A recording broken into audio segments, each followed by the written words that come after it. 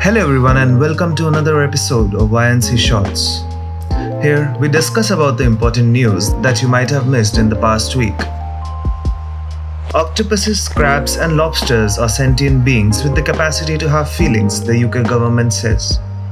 Up until now, decapod crustaceans including crabs, lobsters, crayfish and prawns, and cephalopods, squids, octopuses and cuttlefish were not recognized under the Animal Welfare Bill, but the government plans to expand the scope of the proposed legislation following an independent review by the London School of Economics, which found strong scientific evidence that the animals were sentient, with the capacity to experience pain and distress and harm. Dr. Jonathan Burke, Associate Professor at LSE's Center for Philosophy of Natural and Social Science and lead researcher on the report, said, "After reviewing over 300 scientific studies, we concluded that cephalopod mollusks and decapod crustaceans should be regarded as sentient and should therefore be included within the scope of animal welfare law."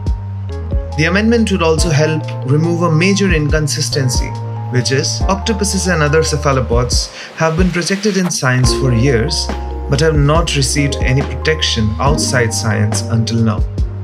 One way the UK can lead on the animal welfare is by protecting these invertebrate animals that humans have often completely disregarded. In other news, Prime Minister Narendra Modi of India on Friday said he would repeal a set of agricultural laws that sparked year-long protests by the country's farmers. In a surprise announcement welcomed by the protesters, "We have decided to withdraw all 3 agricultural laws," Modi said in a televised address, adding that the process to officially repeal those laws would start in the parliament session beginning later this month. The announcement came ahead of key elections in states including Uttar Pradesh and Punjab, home to many of the protesting farmers.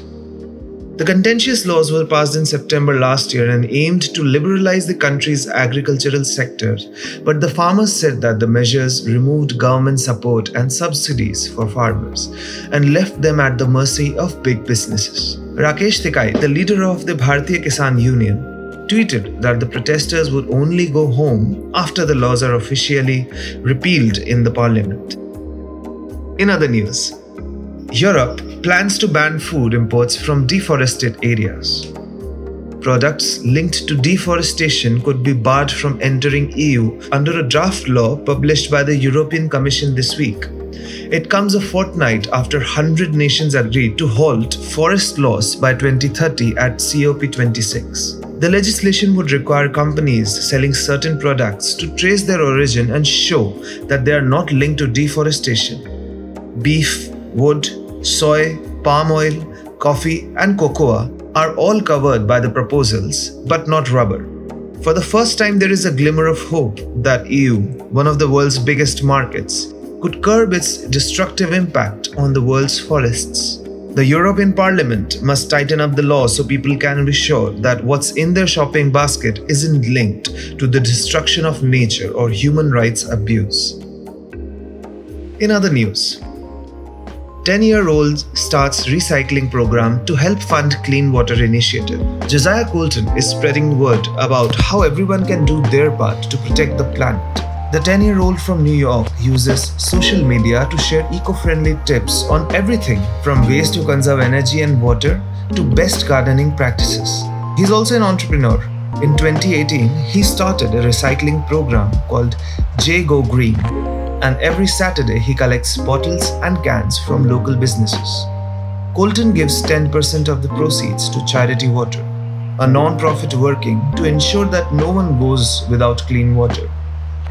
Colton decided to start donating to the charity after he saw a video showing people drinking dirty water out of a river. He believes everyone deserves clean water and felt inspired to help.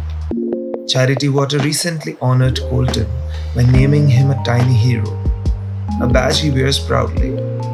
"I'm helping the earth and I feel very good about that," Colton told Good Morning America. In other news, a 16-year-old girl on a mission to keep people away from puff. From Virudhunagar, Asma Ahmed is intrigued every time she watches an anti-smoking ad at the beginning of the movie screenings. An innocuous yet powerful query rattles the 16-year-old girl. Why do people still smoke? Nobody had an answer. Asma then felt the need to take it as a campaign to make the public aware of the killing smoke. What started as a cigarette box collection turned into a remarkable display of anti-smoking messages with 1,000 boxes carrying an awareness message on each. She adds it was an earnest attempt at making a new world record. Asma, a class 11 student, grew up listening to the stories of her paternal grandfather who died due to lung cancer from his incurable smoking habit. "I still have relatives who smoke, and it pains me," she said. She began collecting discarded cigarette boxes 3 years ago and has now displayed them at her school, Devangar Girls Higher Secondary at Aruppukkottai. "I asked a stranger why he smoked despite knowing its ill effects. The reply was ridiculous. What do you know about the problems of our lives?" Recollects Asma Ahmed. Her journey towards raising awareness against smoking began when she was in class 6. Asma dreams of a world without smoking. That's a long way to go. In other news, Kerala students make affordable oxygen concentrator. During the pandemic, shortage of medical oxygen was one of the major crises experienced in most of the hospitals across the country that led to the loss of many lives. Though Kerala wasn't much affected due to shortage, people were concerned here also. Now, a group of students of Government Engineering College, Thrissur, has found a way to deal with the major problem. The 8-member team from the college has come up with the oxygen concentrator to address the oxygen deficiency issues. The prototype was recently handed over to the Government Medical College Hospital, Thrissur. The device works based on pressure swing adsorption. Oxygen from the surrounding air is separated and purified using the device.